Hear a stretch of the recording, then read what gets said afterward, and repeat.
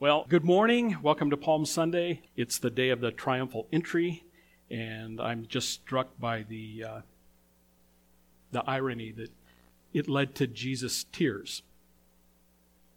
You know, even in the midst of this celebration, a high point. He was broken.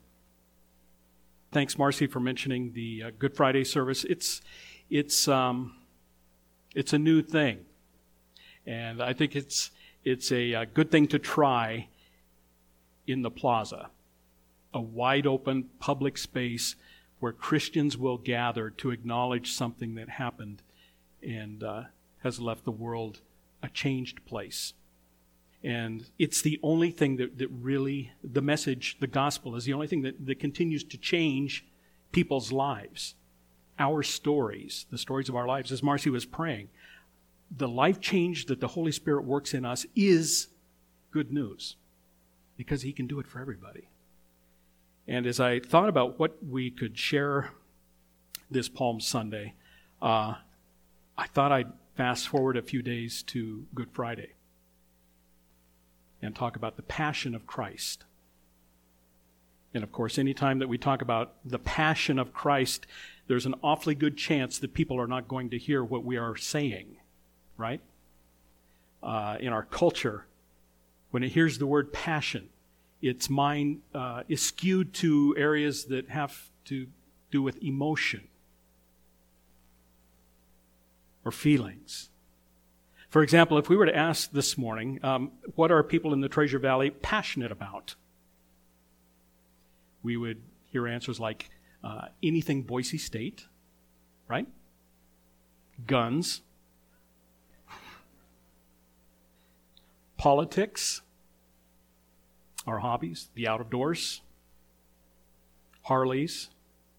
And of course, we're all extremely passionate about anything that comes from or anything that hails from California, Oregon, or Washington, right? And we can be passionate for something, and we can also be very passionate against something, right? Passion is an emotion. Passion is a feeling. Passion is something that modulates. Passion comes and goes. But when we use the word passion in the Christian context, we're using a word that came out of ancient Latin. And passion means suffering or enduring. And a secondary meaning is an occurrence, an event, a phenomenon. The passion of Christ was not an emotional response or a posture or a position He took on an issue or towards someone. Instead, the passion was the unspeakable emotional, physical, and spiritual suffering that Jesus went through for us after making a very informed, very conscious, very understood, and very obedient decision. And all of us in the room today, most of us are very familiar with the story of how after washing his disciples' feet and celebrating Passover with them, and in the midst of the meal, He excuses Judas to begin the process of betrayal. As Jesus knows the time is close, He and 3 of His dearest friends head for a garden. And Jesus leaves them in one part of the garden, and He continues a little further. And it's in the garden that the passion, the suffering begins. Ironically, it begins in a place where we go for comfort and solace, right? It began as He prayed. In Matthew chapter 26, in his account, Jesus walked a little farther and finally fell prostrate and prayed. Father, this is the last thing I want. If there is any way, please take this bitter cup from me. Take it from me. Not my will, but yours be done. And during a break in the prayer, He goes and checks on His dear friends who are sleeping. And he wakes them, scolds them. Matthew says, with that, Jesus returned to his secluded spot to pray again. Jesus, Father, if there is no other way for this cup to pass without my drinking it, then not my will, but yours be done. Another break in his prayer. He returns to his friends, and they are sleeping. And he wakes them and scolds them. Verse 44 of chapter 26 says, So Jesus left them again and returned to prayer, praying the same sentiments with the same words. 3 times, Jesus asks his Father for another way. And after each time, God appears to remain silent. And Jesus, in an act of perfect obedience, humbly accepts the will of God.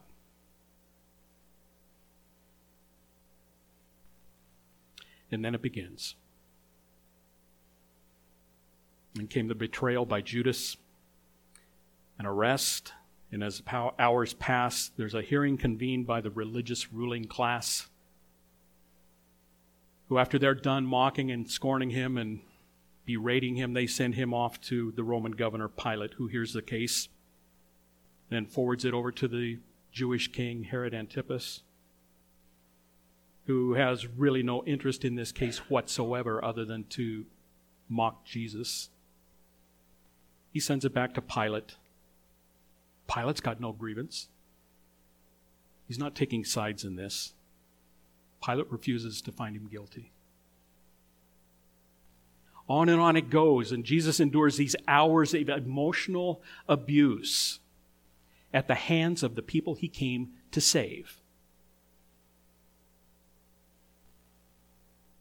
Then he's handed over for the physical torture, the beatings, the scourgings, the crown of thorns, exhaustion to the point of near death. And then so exhausted and so beaten, he's made to carry a cross that his torturers are going to use against him to the top of a hill outside the city. And in this final act of Roman shaming, when Romans would nail someone to a cross, they would strip them naked before nailing them to the cross. The final shaming act, the final bit of abuse that they could heap on a person before they lifted the cross and set it into the ground. And there you hang in front of a crowd. Mockers, onlookers, the curious, but maybe worst of all, your family, your mom, your brothers and sisters. And you would think that this just can't get any worse until you find out that, yes, it can get worse. And it did get worse. Because Jesus was going to have his spirit tortured. In Matthew 27, he goes on to say, in the middle of the dark afternoon, from the cross, Jesus cried out in a loud voice, Eli, Eli, lama sabachthani. My God, why have you forsaken me? You would think that the emotional abuse, the physical abuse, the exhaustion, hanging on a cross, the shaming of it all it would kill us. Yet Jesus had to suffer something even greater than that. He was forsaken. He was separated. We have no way to comprehend the lostness of that moment. We have always lived in a world that has been blessed by the hand of God. God causes the rain to fall on the just and the unjust, and that's the world we know.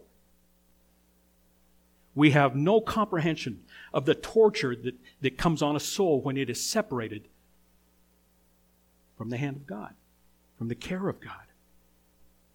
And this is what so irritates me as I look out into the world.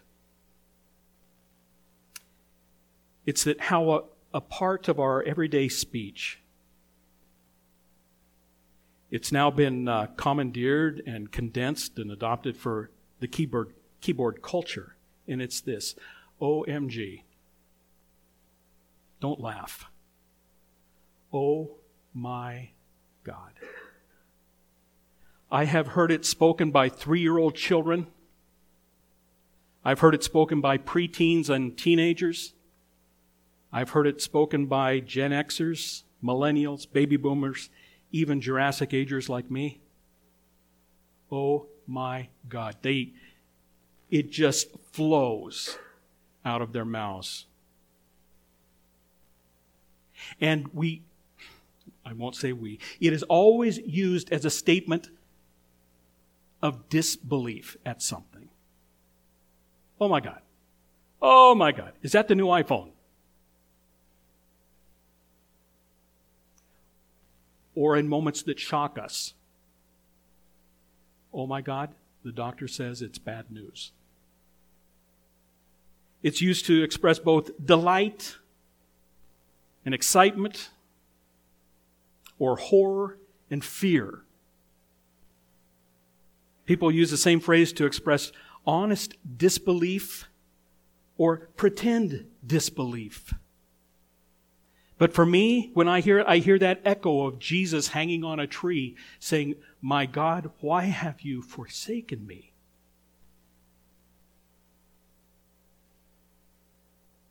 And I'm haunted by this idea that the words that Jesus shouts from the cross in the middle of his pain, in the middle of the shame, in the middle of the physical abuse, in the middle of the emotional abuse, those words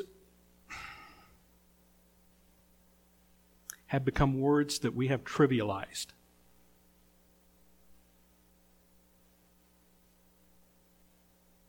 Isaiah, the prophet who lived 7 centuries before Christ, gives us a vision of Christ's passion from about 700 years before the event. And we look at the event from about 2,000 years of history on the other side. So in between us, this event took place. And the vision that Isaiah gets doesn't contain the minute details, but it contains more the posture that Jesus would take. How he would cope with this. What it was all for. How Christ would face his suffering. And why he would face it this way. And how one day, here, we on the other side would learn to understand it. And try to make sense of it. And it's a long portion of Scripture, and I'm reading from the Voice paraphrase. This is what Isaiah wrote. The Messiah didn't look like anything or anyone of consequence. He had no physical beauty to attract our attention. So he was despised and forsaken by men, this man of suffering, grief's patient friend. As if he was a person to avoid, we looked the other way. He was despised, forsaken, and we took no notice of him. Why did he appear to be suffering? Why would this person who's going to come 700 years later, why would it look like he's suffering? And Isaiah says, yes, it was for our suffering he carried, our pain and distress, our sick to the soulness. We just figured that God had rejected him, that God was the reason he hurt so badly. But he was hurt because of us. He suffered so. Our wrongdoing wounded and crushed him. Our wrongdoing wounded and crushed him. He endured the breaking that made us whole. The injuries he suffered became our healing. Then Isaiah points the mirror at us. He says, we have all wandered off like shepherdless sheep, scattered by our aimless striving and endless pursuits. The Eternal One laid on him, this silent sufferer, the sins of us all. And in the face of such oppression and suffering, silence. Not a word of protest, not a finger raised to stop it. Like a sheep to a shearing, like a lamb to be slaughtered, he went, oh so quietly, oh so willingly. Oppressed and condemned, he was taken away. Then he asks, what did we do to stop it? It says, from this generation, who was there to complain? Who was there to cry foul? He was, after all, cut off from the land of the living, smacked and struck, not on his account, but because of how my people, disregarded the lines between right and wrong. They snuffed out his life. And when he was dead, he was buried with the disgraced in borrowed space among the rich.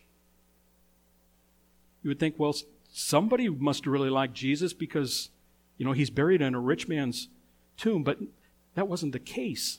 The rich were the wicked. The rich were the unjust. This is another slam. He was buried among the rich, though he did no wrong by word or deed. Yet the Eternal One planned to crush him all along. This was God's plan. To bring him to grief, this innocent servant of God. When he puts his life in sin's dark place, in the pit of wrongdoing, this servant of God will see his children and have his days prolonged. For in his servant's hand, the Eternal's deepest desire will come to pass and flourish. How's that? When Jesus sacrificed everything, when he became the sin offering for our guilt, when he died the death that we had earned so we could escape it, it was so God's deepest desire could be realized. Why was Jesus so obedient? So God's deepest desire could be realized. So God's deepest desire must be us. Not our punishment, but our redemption. Sin had been atoned for. The veil between God and man was torn to shreds. And we can once again live in community with our Creator.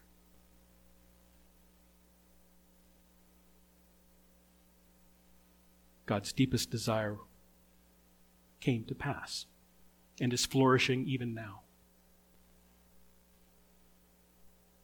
That's God's deepest desire.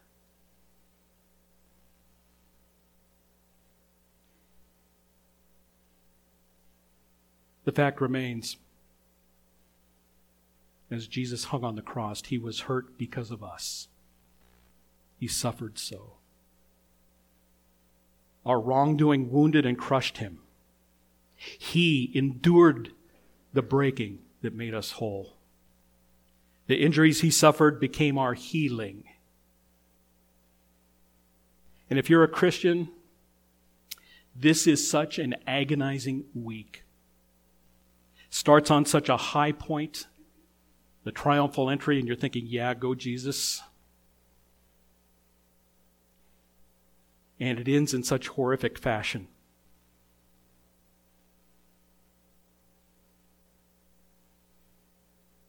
Moment by moment this week, if you're like me, it's the gravity of my own sin that forces me every year about this time to face again the suffering of my Savior. And I am so sorry.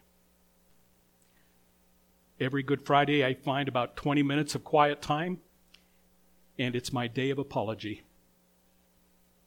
I go back and I apologize to Jesus.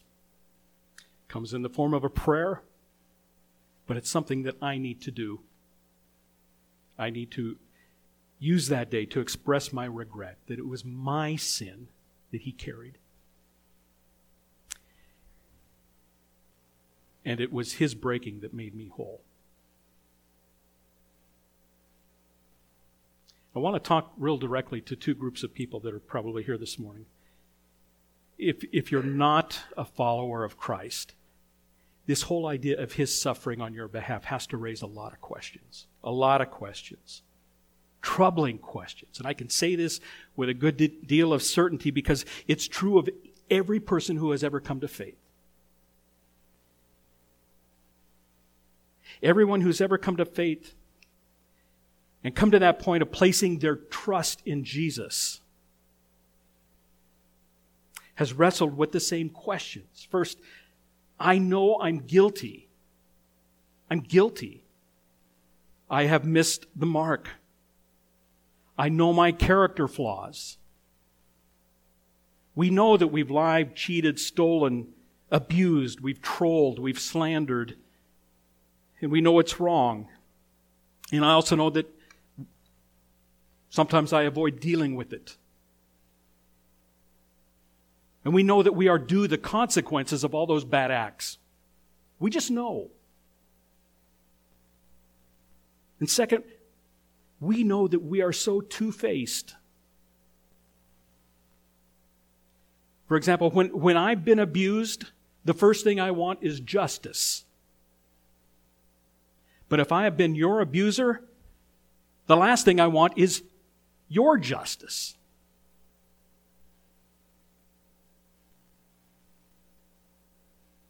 We want justice for ourselves, and we are so slow to want it for others. And that's not all. There's that just realization that there is some kind of wickedness in us that we just can't shake. We may be a good person, but no, there's still that streak in us. Streak of rebellion. And we tell ourselves that, it shouldn't bother us. But it does. And if we could forget that part of our life, if we could isolate that part of our life from our everyday, 7-day-a-week life, we would do it. But we can't do it. So we kick it to the curb, we ignore it, and every week we're kicking something to the curb, and throughout our entire lifetimes, we keep kicking things to the curb.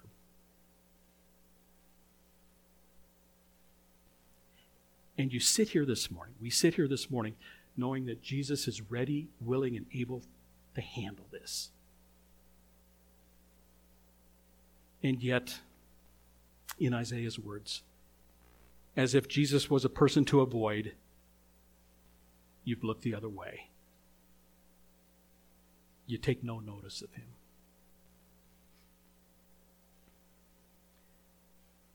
If you're not a follower of Christ, I just need to tell you, Jesus is not the one to avoid. Jesus is your rescue. He is your hope. He's your way out. When you cry out to God and you say, God, I am in a mess. I don't know what to do. It's going to be Jesus that says, here I am. Choose me. I have paid the price for your freedom. I endured the suffering for you. And if you're a believer, you know what I'm talking about. We've all been in those moments. You know this is true. You know this is your story. When you placed your trust in the carrying capacity of Jesus Christ, He was all over it. You were forgiven. You were clean. You had this new trajectory to life. You could not ignore Him anymore. In fact, you began to crave Him.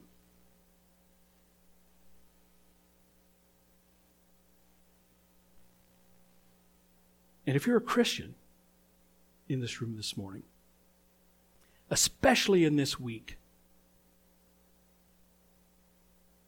we still have to examine the kinds of lives that we're living. Because every time that we make a bad decision, every time that we make a decision that leads us in the direction of that temptation,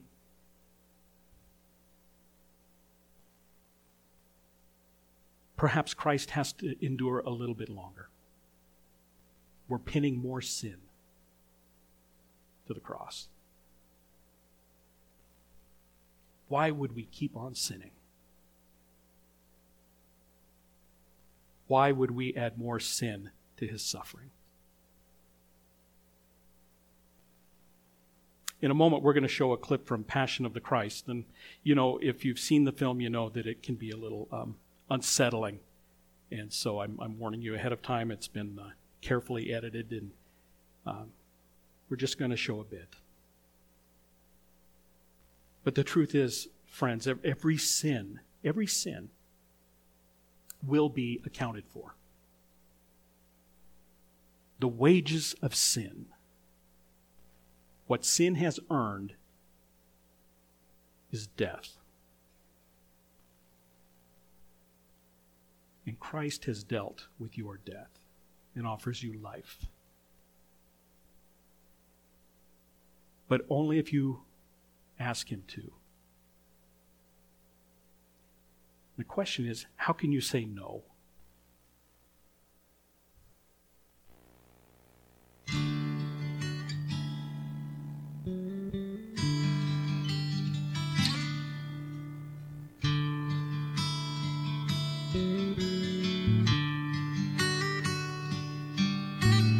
Thorns on his head, spear in his side, yet it was a heartache that made him cry. He gave his life so you would understand. Is there any way you could say no to this man? If Christ himself was standing here, face full of glory and eyes full of tears, and he held out his arms, his nail-printed hands, is there any way you could say no to this man? How could you look in his tear-stained eyes, knowing it's you he's thinking of? Could you tell him you're not ready to give him your life? Could you say you don't think you need his love? Jesus is here with his arms open wide. You can see him with your heart if you stop looking with your eyes. He's left it up to you. He's done all he can. Is there any way you could say no to this man?